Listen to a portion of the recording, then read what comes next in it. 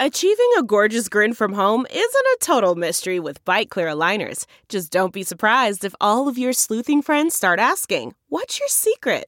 Begin by ordering your at-home impression kit today for only $14.95. Bite Clear aligners are doctor-directed and delivered to your door. Treatment costs thousands less than braces. Plus, they offer flexible financing, accept eligible insurance, and you can pay with your HSA FSA. Get 80% off your impression kit when you use code WONDERY at Byte.com. That's BYTE.com. Start your confidence journey today with Byte.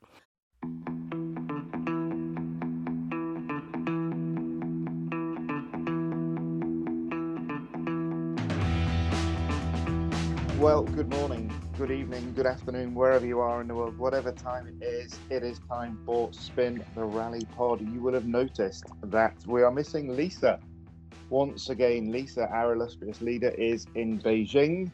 Sorry, I should introduce myself. I'm David Evans. I am the staff writer at dirtfish.com.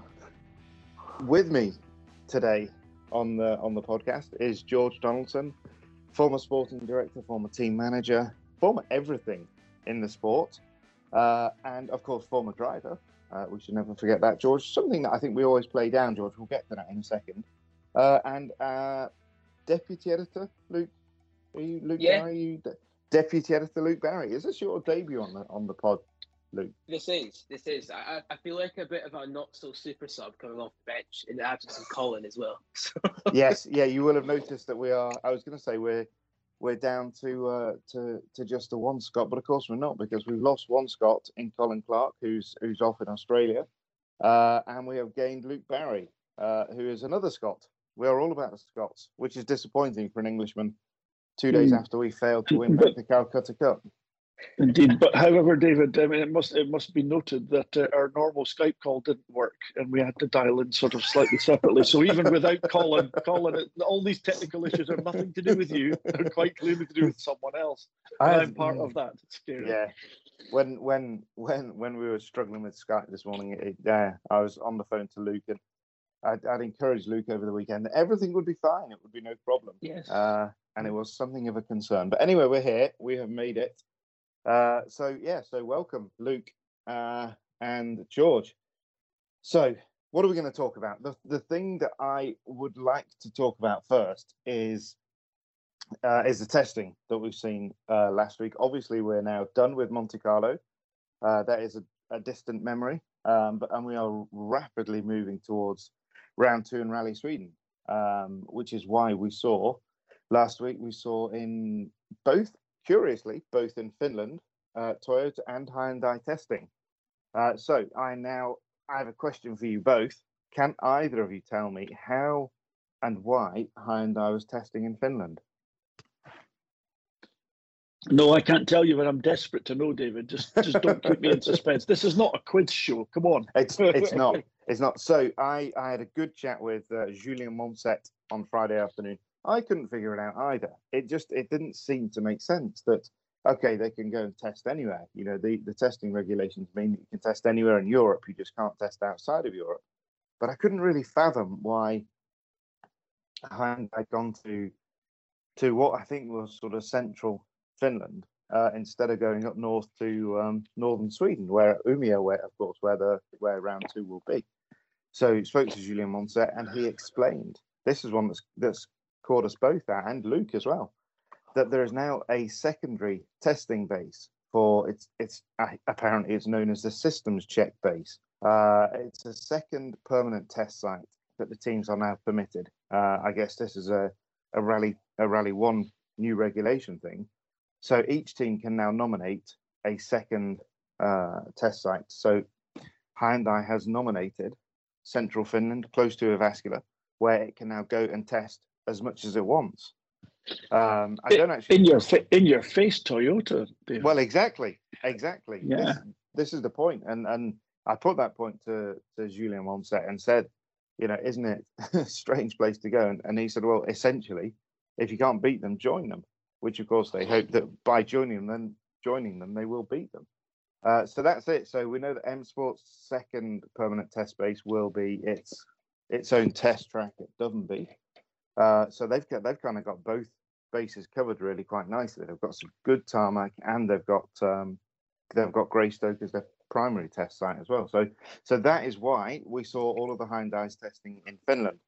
And George, one question to you: as you move from Monty into Sweden with a brand new car, what sort of stuff? I mean, what are you focusing on in testing? What are they looking for?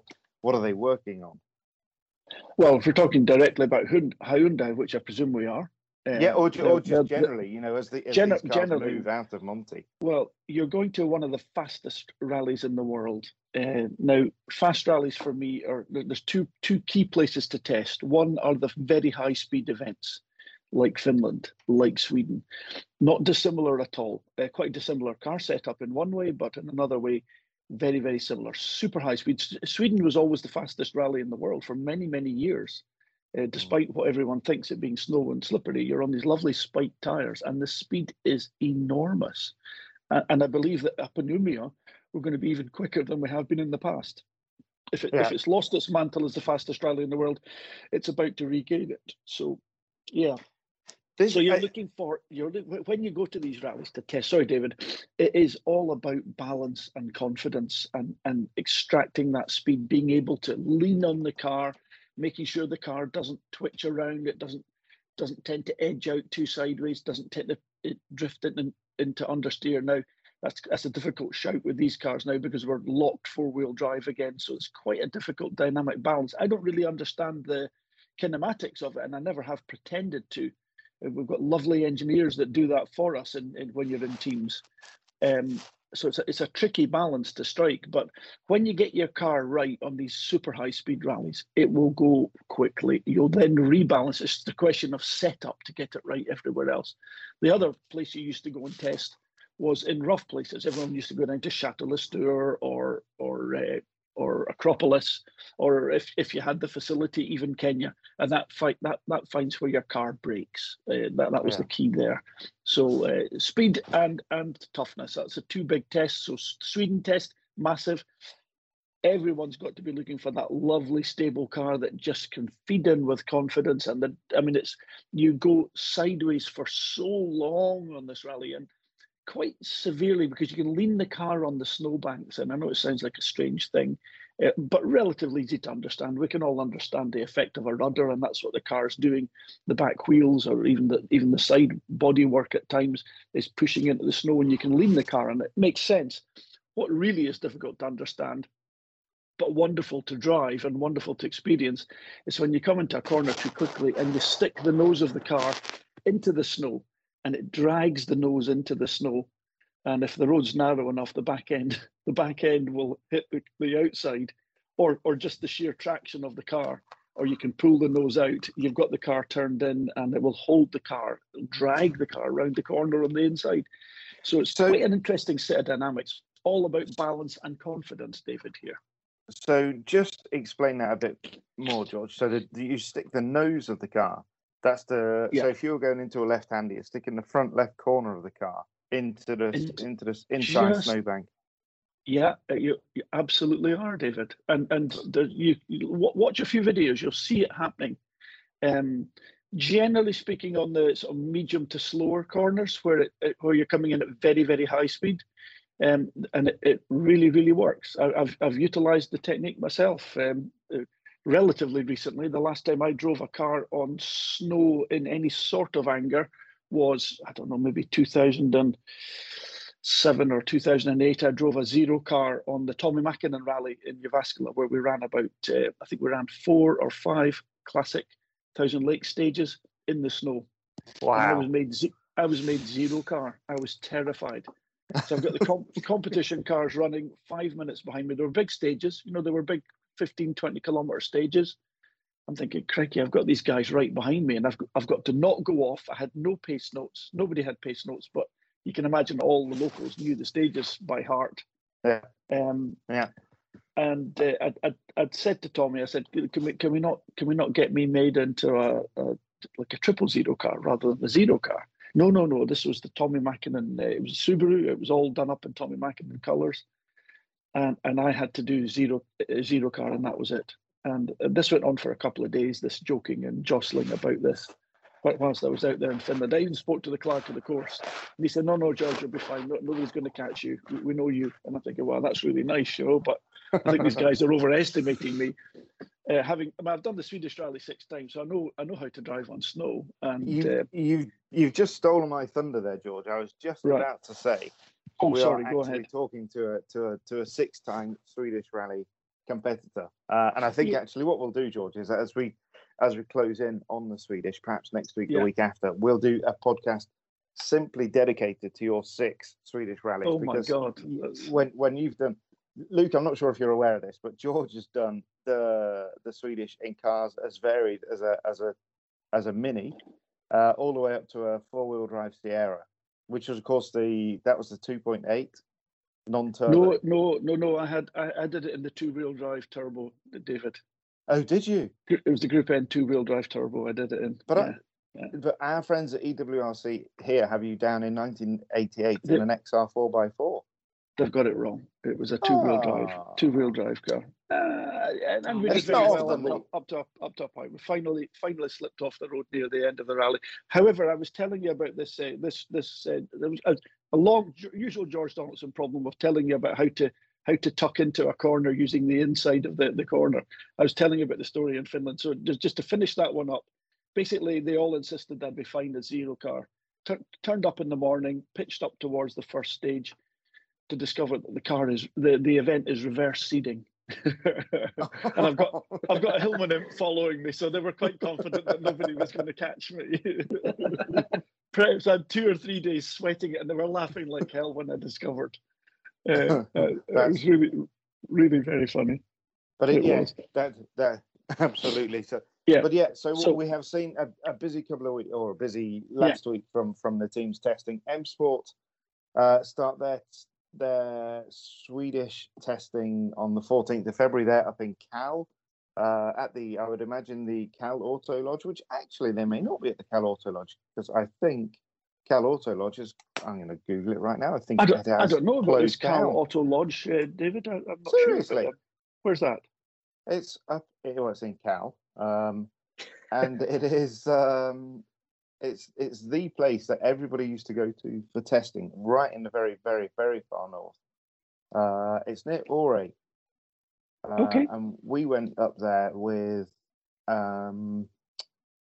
Richard Tuttle. We did some Porsche driving on ice up there. Nice. But it was, I'm sure it was Kenneth Eriksson that owned the Cal Auto Lodge. That rings a bell now. That rings a bell. I remember. Yeah. Or was it his co-driver? Was it Stefan Parman? That exactly. Yes, it was. Stefan, it was. Yeah. And it was a really super cool place. And we, without actually wanting to name drop, myself and Anthony Peacock went up with Tutty to drive his Porsches at the same time that the Sainz family were there doing some driving with Richard. So we got the incredible opportunity to race and drive against Carlos and Carlos Jr. And it was a one and only chance I actually got to ride in a car with Carlitos. So Ferrari's current F1 driver took me around the stage in a 911. And I have to say that if you think you've got a sort of rivalry with your father, you've got nothing on the two Carloses. Although actually segueing quite nicely into father and son rivalry, who watched Race of Champions at the weekend? Innocent, I did not. I did not. Did you catch any, Luke? I caught most of the sort of I forget. Someone's going to slaughter me for this, but I forget what the competition between all the drivers is called. I didn't see the Nations Cup on Saturday, but I saw Champion of Champions. That's the one. Thank you, David. You bailed me out. Yeah, it's not complicated. It just say the word champion twice in the same sentence. Champion of Champions. Yeah, that was. I have to say, I've had a sort of not by no means a love-hate relationship with the Race of Champions in the past, but I kind of loved some of them and then not really enjoyed some of them. But this one, my goodness me, I absolutely was it good, David? Oh, it fantastic! It was brilliant, and not least because poor Frederick Johnson and his team. It was all on the. We keep saying the Baltic Sea.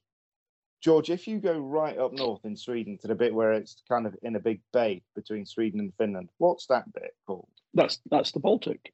Oh, is it? Okay, so it was the Well, Baltic Sea. it might. I'll just check on the map as we speak. But basically, that's the Baltic that you enter. And I'm not aware that there's any other part of that sea called anything else. But I'll be able to tell you in about 10 seconds. So that bit. Gulf of Bothnia. Gulf of Bothnia. There we are. Gulf of Bothnia. There you are. The Umeå Bay, not the Umeå Bay. What was it called? It's Piti Havsbad. So right up north, and the whole sea was frozen, completely frozen. Sea temperature of -2 apparently, which is very frozen. And they set the stage of the circuit and everything on the frozen sea.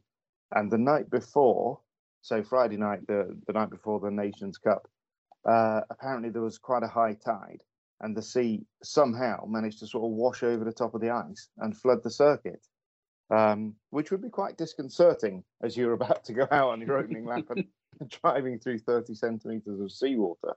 But a massive effort from the team. They got it all clear.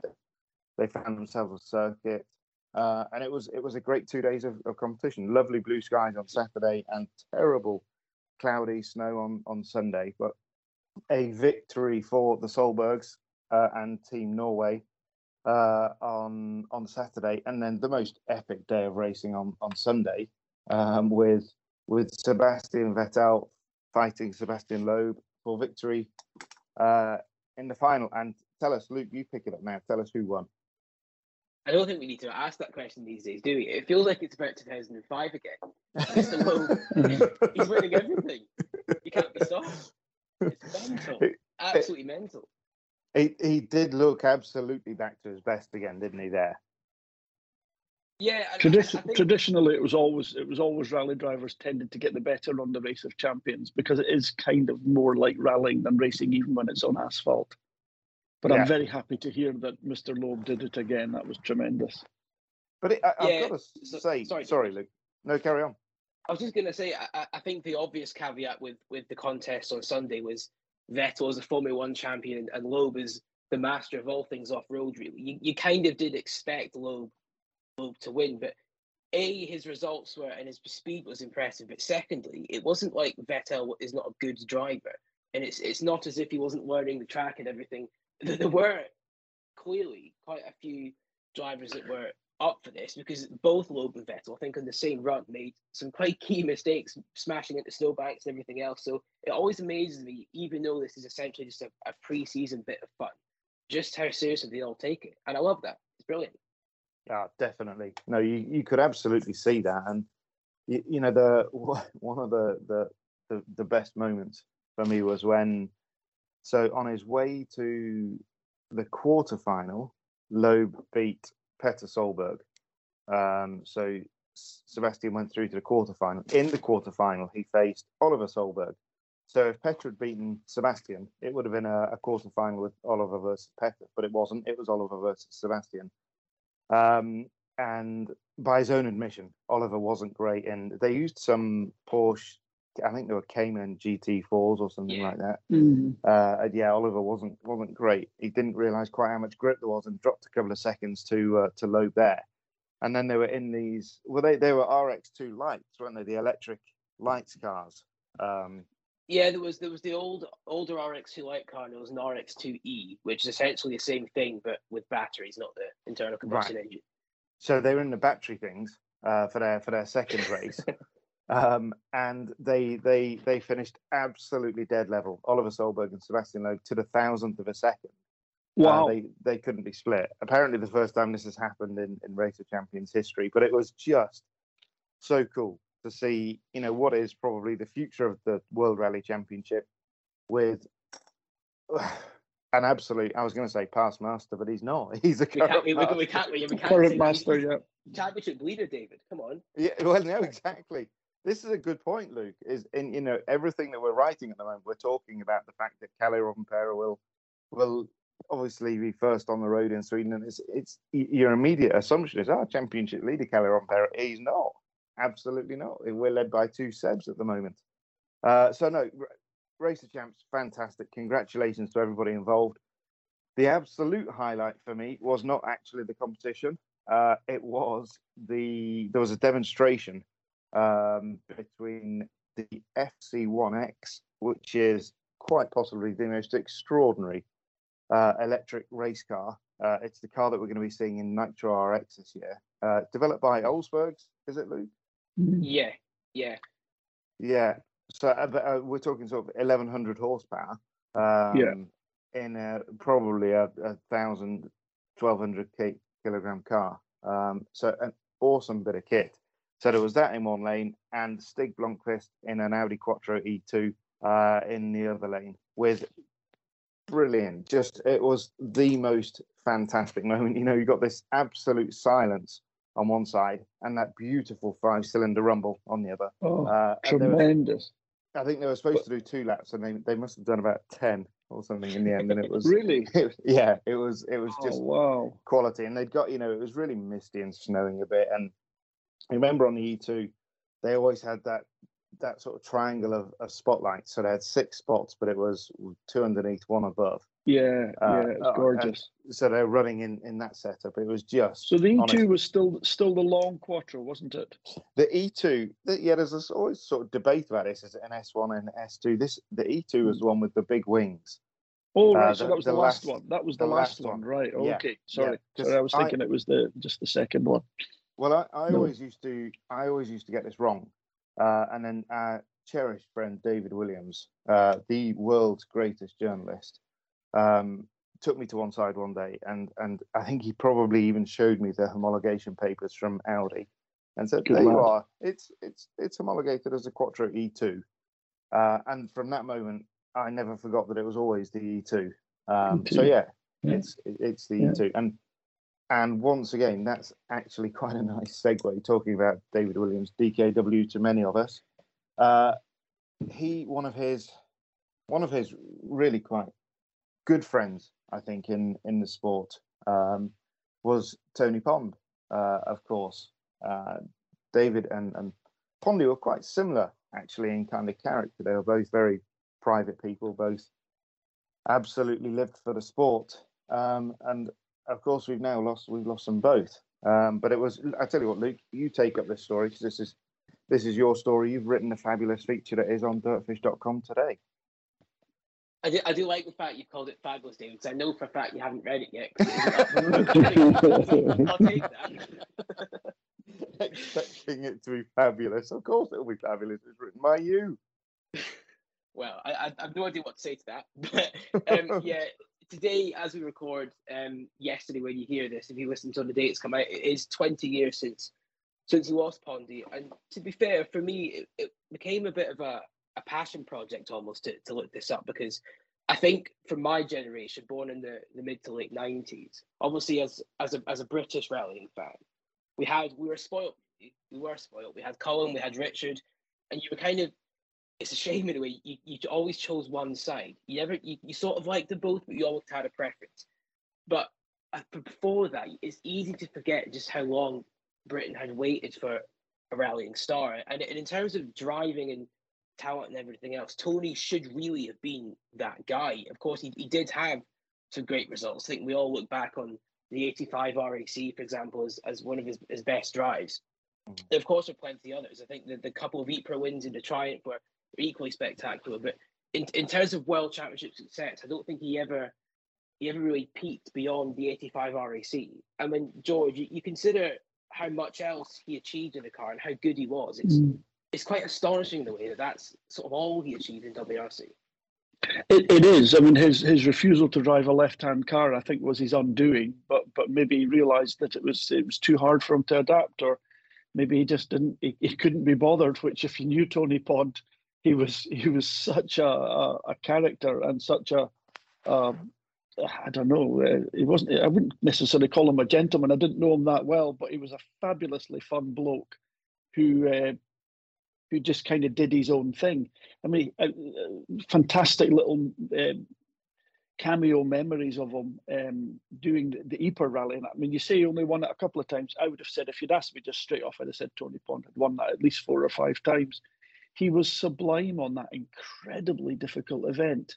albeit in good machinery, but he went in a variety of machinery and showed his supremacy on a number of occasions. I remember him doing Corsica in a Nissan 240 RS, where honestly he should have just been getting an absolute gubbing, and he showed really, really well. Much he definitely punched well above his weight on that one with that car. But yes, I suppose his British events were the way. But let's not forget. I mean, you go back into the early 80s, or the 70s, the late 70s and the early 80s. The early 80s, he was driving a Chevette HSR, a car well at the end of its development. And he was taking on Jimmy McRae and Henry Toivonen on a Scottish rally, the first international rally I did, the Scottish rally. Pentti Ricola, Henry Toivonen, Jimmy McRae, Russell Brooks, they were all the drivers of the time. And he was beating them with an old Chevette HSR with hardly any suspension travel by comparison to the Ascona 400s, the last of the Escorts, Talbot Sunbeam Lotuses. All superior cars, and he absolutely walked away with it. The guy was a magician, an absolute artist as a driver. It's a just strange an amazing one, bloke. Strange one, isn't it? That I grew up appreciating Pondy as much as anybody, but he never won a British Championship, did he? I'm not sure. No, he didn't. No, he didn't. No, but this is the strange thing, isn't it? It's kind of what I was sort of trying to allude to before. He was that good, but he never won the things that everybody sort of thought he would or should do. And I think that's why, particularly, and I could be speaking out of turn here, but from the sort of vague research I've done, and I'm using this as my brother as a bouncing board, and so not sure if it's the biggest sort of set example in the world, but he said to me, "Who's Tony Pond?" And that for me is exactly what's a shame, is of people of my generation, you don't remember him because you don't see his name on the Roll of Honor and think, oh, we'll learn about this guy. If you know your stuff, you watch the videos, you see them. And I worked plenty with this. I'd always been vaguely aware of what he was like. But writing this feature and speaking to the people that knew him best, you really do just realise just how special he was. He was almost like and I don't want to say simple because that makes it sound like he wasn't very good, but it was just, there was no sides to Tony. He just got in the car and he drove it. There was no politics or anything else. He just did his job. And as you say, John, you mentioned the drives on Corsica, I think, and someone can correct me here, but I'm pretty sure, I think it was 81, he was third. That ended up being only one of his 2 podiums in the World Championship, which is mental. Yeah, it is.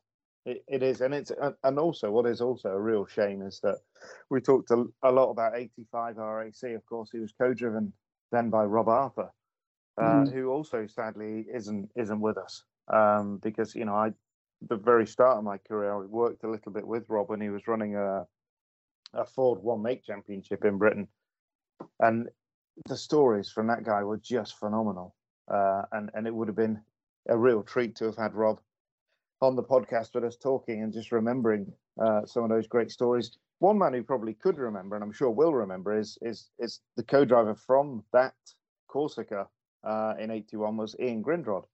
And I thought for a long time we do need to get Ian Grindrod on the podcast.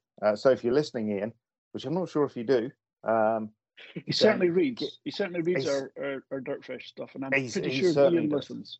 Yeah, well. Yeah, you'll be getting the call very, very soon. And I've got to say once again, and I'll put this one on the pod right now, Ian and John Meadows out there, I am very sorry that I still haven't written the John Meadows feature, which I really should have done, which actually goes all the way back to Safari last year. Because Ian rang me and said, don't forget John Meadows when you're talking about safaris and Africa and co-drivers. And of course, we do forget, don't we? Or I did forget, George, that John Meadows, he won Ivory Coast and one of Britain's best co-drivers. And that's right, yes.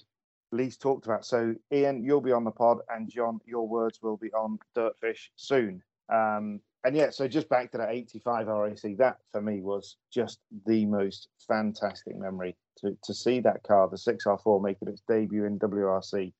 And it could have won that round.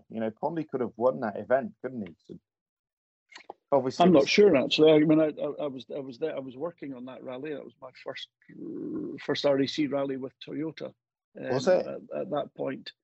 So we were running our two-wheel drive cars still at that point. Our old Group B Celicas, obviously.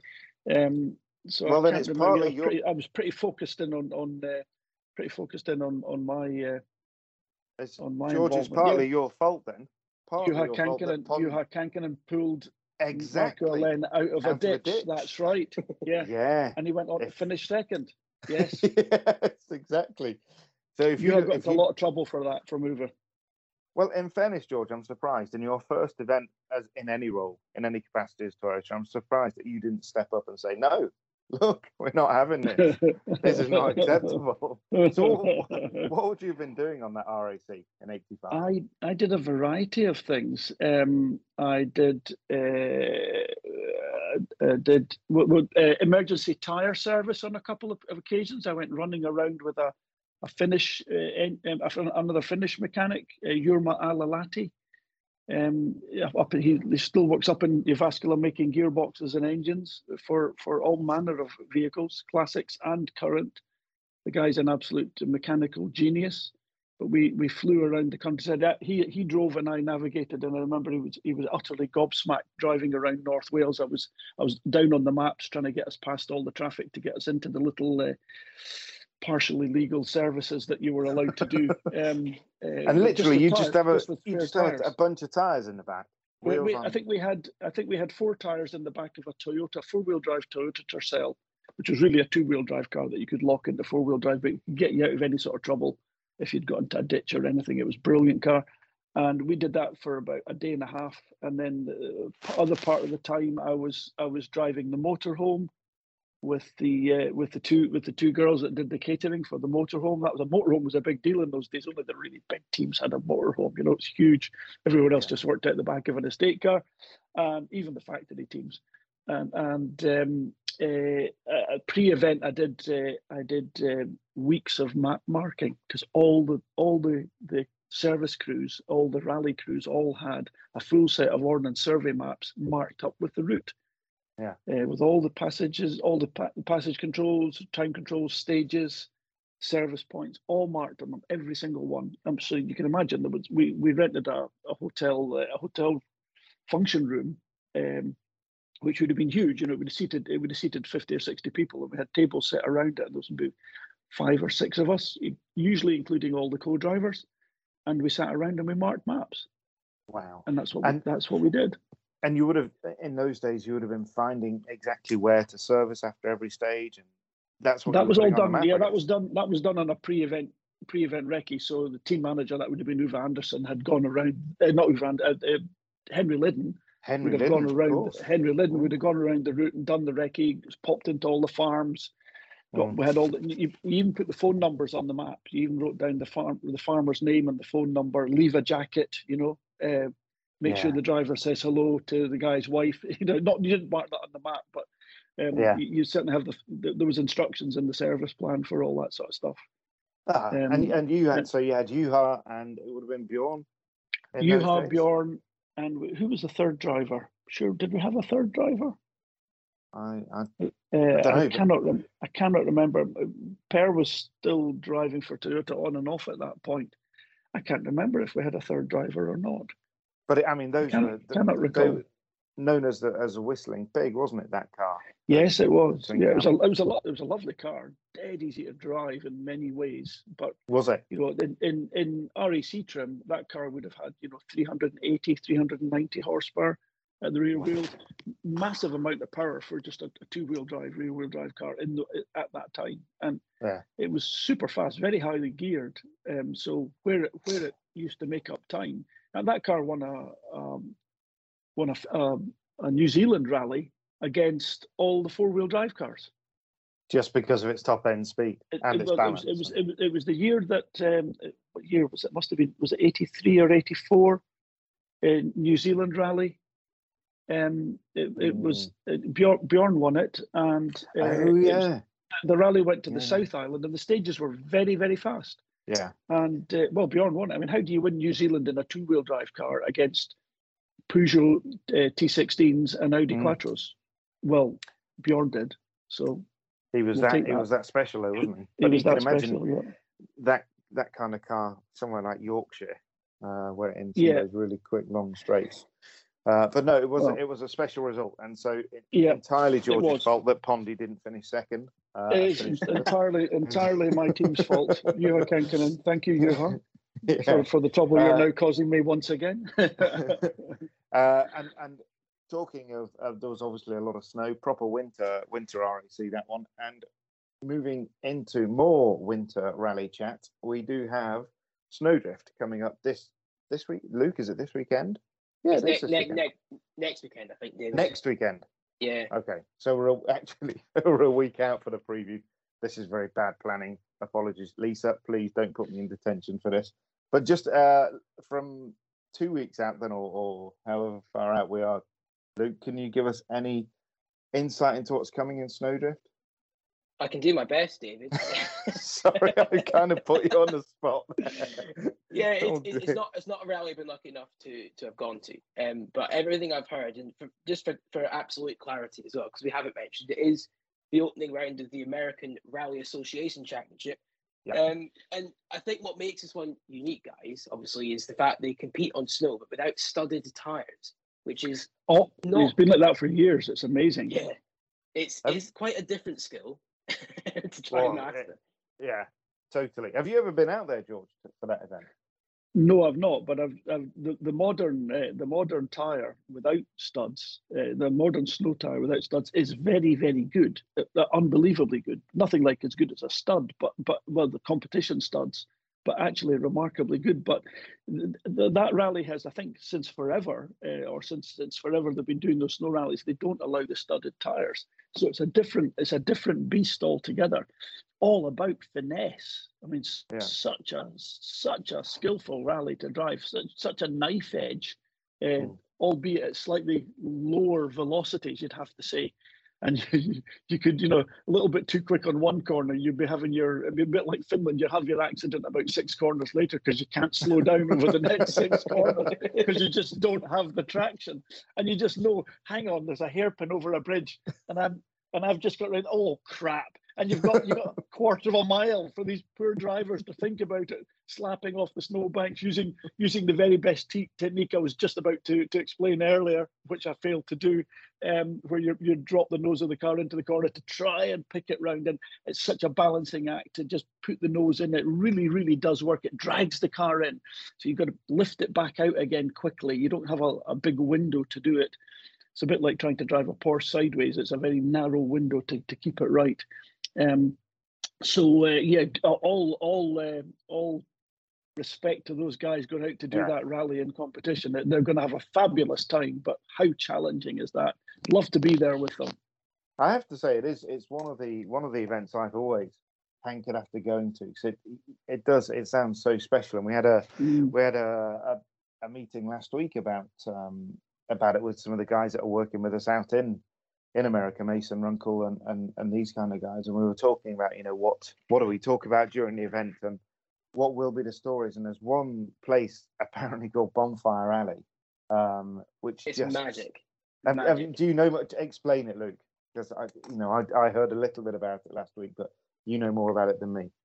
I think anyone who's ever seen pictures from Snowdrift, you'll either have seen stuff in the daylight going over jumps, the usual sort of action shots, or you'll have seen something in the dark with lots of lights and bonfires and everything else. It's just this magnificent stretch of spectating, I guess, where they all turn up. And I think in that call actually, David, you sort of likened it a little bit to Collins Crest in Sweden. You've got everyone amalgamates to this one spot, and it's one of these things. We all talk about some of the greatest places in the world to spectate. You think of El Condor with the atmosphere up there in Argentina, probably anywhere in Rally Finland. But with this event, they all come to the same bit. It's dark. They've got the flares out. They're lighting bonfires, and they're literally shooting gas on the flames to make them look more spectacular as the cars go by. It's only in America, but it's fantastic. I honestly, I hate to think what it's like to drive through there, because that, as George said, when you're essentially the rally equivalent of driving a shopping trolley without one of the working wheels, to then come through there with all this atmosphere. If it was me, I'd get lost in it. It's why I don't compete. I don't have the concentration for that. But it's it is fantastic. It's one of those sort of anything that should be on a rally fan's bucket list to go and see is that particular part of Snowdrift. Yeah, no, it sounds fantastic. But don't get too excited. I'm a week early. That is, I'm just looking on dirtfish.com. Snowdrift Rally, 18th and 19th. That event is 2 weeks away. I can still go. If somebody just sends me a ticket, I'll be there. I'm going to go to Bonfire Rally. Luke, I'm going to be there. Yeah, you're going to be with me. Let's go. Let's get out there. Yeah. I'll come as part of your carry-on luggage. I'm not small enough. Fantastic. Fantastic. Yeah. Oh, there's plenty of carry-on luggage in first class. Don't worry. We'll get you on that. Definitely. Well, I think that is about a wrap. We will do a more in-depth Snowdrift preview next week. That's a bit of warning for you, Luke. Luke will be with us again next week because I believe the esteemed Mr. Clark is still away, and Lise will still be watching and commentating brilliantly on ice hockey and artificial snow in Beijing. Well, thank you very much, Luke. That's been a fabulous debut on the podcast. Much appreciated. Yeah, I hope it wasn't too terrible. No, absolutely not. No, genius. Still too many Scots on the pod for me, particularly the Monday after losing the counter. What was the score on Saturday? I can't remember. I can't. Okay. No. Sadly, I can't remember. You're now talking about rugby. It's totally irrelevant. This is a rally podcast. And David, there's no such thing as Scots, English, French, Finnish, Swedish in rallying. You're rally, and that's it. Yes. It is not a religion. It is a religion. I was going to say it's not a religion. It is a religion. A rally for everyone that's listening here, and for so many people that are not, that should be. It is a. We're not a religion. We are actually a nationality. I swear to goodness, it's just such a fantastic sport. And one day, David, I'll tell you about. Well, when we do the Swedish retrospect of my terrible efforts there. Actually, some of them were quite spectacular. At least, I'll tell you about how to hook round a corner on the inside. I'll try and describe it in a bit more detail, which I completely failed to do today. You could even draw us some pictures, and we'll put those on social to demonstrate it, George. I don't give away that stuff for free, David. It costs a fortune. That's true. Very happy to do it, but sorry. It'll cost. And I say it costs a fortune. I'm cheap. Lunch, dinner, a first-class flight to the Snowdrift Rally, whatever. It's all available. It would be an absolute pleasure. Right, and it has been an absolute pleasure. So thank you very much, Jack. And same time next week. Brilliant. Thank you. Thank you, David. Thank you, Luke.